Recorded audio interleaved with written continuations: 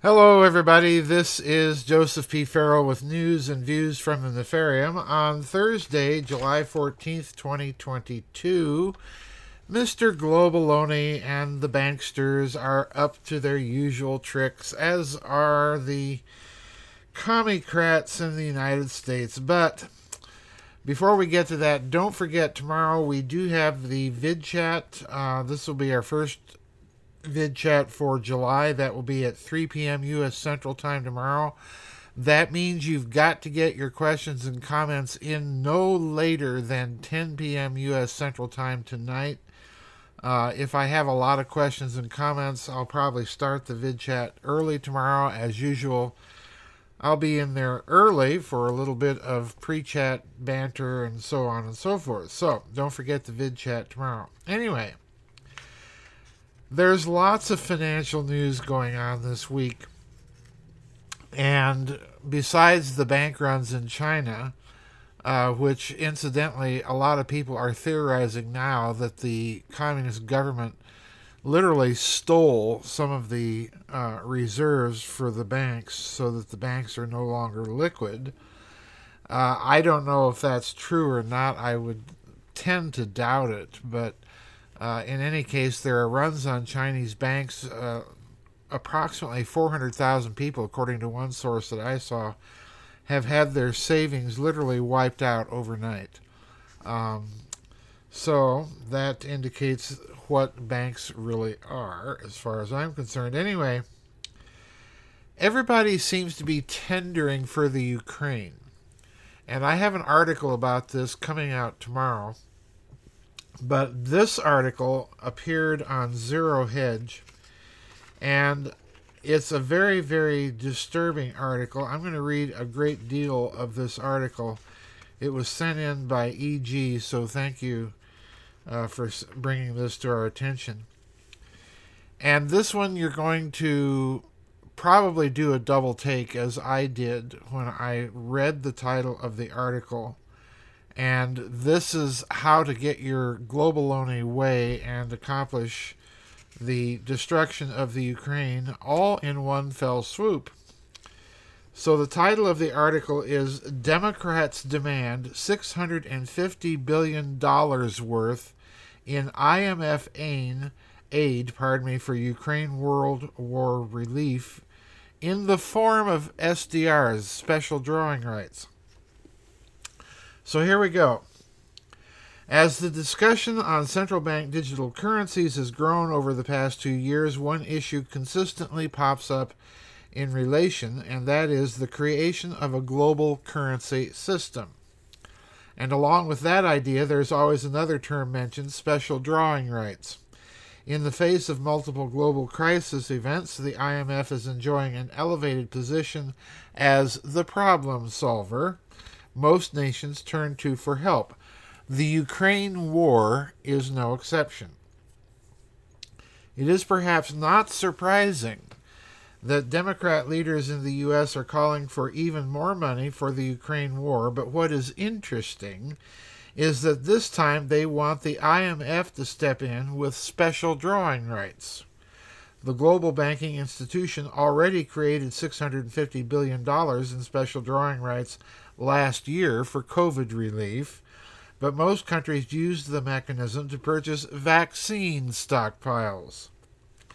Central bankers were the lender of last resort, but now the IMF is being presented as the new monetary savior. The more special drawing rights the IMF creates and issues, the more the trade mechanism proliferates and the more acceptable it becomes as a possible replacement for the U.S. dollar as the world reserve currency. Each new crisis brings global banks closer to their goal, to the introduction of national digital currencies, and the SDR basket becoming the de facto reserve trading tool for the world. Now, please let me stop there, folks, and point out something that is so obvious, but you may have missed in that statement. And that is precisely what Catherine Fitz and I have been predicting for some time, the creation or the gradual introduction of a global currency in stages. In other words, allowing national currencies to continue to exist only in the form of digital currencies, which again, I remind you, are not currencies at all. They are a corporate coupon in the hands and control of the banksters themselves. And then the international currency being the special drawing right itself, which circulates among the global financial elite. So a two-tier system, in other words. Billions upon billions in international aid has already been flooding into the Ukraine, some of it for civilian relief and some of it for weapons. The U.S. alone has spent at least $54 billion in the past couple of months in the Ukraine. And now I'm skipping several paragraphs in this article to get to the crunch of the matter. This time the claim is that relief is needed for the Ukraine and any other countries affected by conditions caused by the conflict. The demand is led by Representative Pramila Jayapal, the head of the Progressive Caucus, and Senator Elizabeth Warren. Quote, Russia's war on the Ukraine has decimated the Ukrainian economy and disrupted the global food and energy supply, contributing to millions more struggling with hunger and poverty worldwide, Jayapal said in a statement. The administration must act without delay to meet the dire need, demonstrate global leadership, and strengthen the effectiveness and credibility of our multilateral institutions in the face of this crisis. Unquote. This is, of course, rather arbitrary. Joe Biden seems to think that inflation in the U.S. is being caused by Russia and the Ukraine war. Does this mean the U.S. should get an influx of special drawing rights? This kind of faulty argument will surely be made by numerous countries in order to get a piece of the special drawing right pie. As a reminder, the creation of any amount up to about $650 billion is a proposal that the U.S. can put forward at the IMF board without congressional authorization because the U.S. allocation wouldn't exceed its current quota or share of the fund. The bigger issue, however, is the increasing economic dependency of national governments on globalist institutions with each passing crisis. Why do Democrats specifically want aid denominated in SDRs?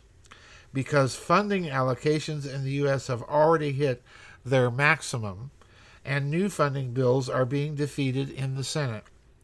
At the IMF, there are no checks and balances. They can ask for almost any amount of money in the form of SDRs without oversight. There are always strings attached when it comes to the IMF, and in exchange for SDRs, the globalists will certainly want more centralized control. In other words, folks, what this is it's a tender by Mr. Globaloney through the Democrats, through the IMF for the Ukraine. And it's also a clever way not only of tendering for the Ukraine, but of tendering for a global currency. All right, that's basically the game going on here. The problem is, I don't think it's going to work because SDRs are basically a kind of unit of account for the IMF and other central banks that exchange this unit of account on their books. And that unit of account is made up of the national currencies of several countries, or in the case of the euro, of the European Union. So in other words, you're going to be dealing with countries whose national policy may or may not be inclined to support the Ukrainian government in this war. So I don't think this is going to work in the short term, but that depends on how they might construct the SDRs themselves, and that's anybody's guess. But I'll tell you what else is going on, and I want to alert everybody about this article coming out tomorrow. At the same time that we see the IMF tendering for the Ukraine in the form of SDRs, there has been a very clever counter-tender offer from Vladimir Putin in the form of offering fast-track Russian citizenship to Ukrainians. All right, and that offer used to be good simply for the regions of the Ukraine that have been taken over by the Russian military operation. But Mr. Putin has now extended this to the entire country of the Ukraine. And basically, I'm arguing here that this is a clever way of tendering for the Ukraine in rubles, but via the Ukrainians themselves. And I'll leave it for you to watch or read my blog tomorrow and try and figure it out what he's doing between now and then. It is basically now a financial war between Russia and the Western central banksters for the Ukraine. How it's going to turn out, I don't know. I don't see it turning out favorably to Russia so long as the current government stays in power, but that's the question. Does this current government really have much power or even the support of the people? So lots going on in the financial world. Keep watching it, folks. Watch the bank's situation in China. I think it probably is going to get worse. And watch this tendering for the Ukraine. It might get very interesting to the point that we see other individual countries stepping up, making their own offers on the world stage for the Ukraine. Anyway, that's it. Don't forget our vid chat tomorrow at 3 p.m. U.S. Central Time. As usual, I'll be in there early. Please get your comments and questions posted no later than 10 p.m. And folks, there are some of you that like to bring it down to the wire or even post late. I'm not going to be accepting those anymore. It just complicates matters too much. So please, you've had a couple of weeks to get your questions ready, so please get them in by 10 o'clock U.S. Central Time tonight. We'll see you on the flip side, everybody. Bye-bye, and God bless.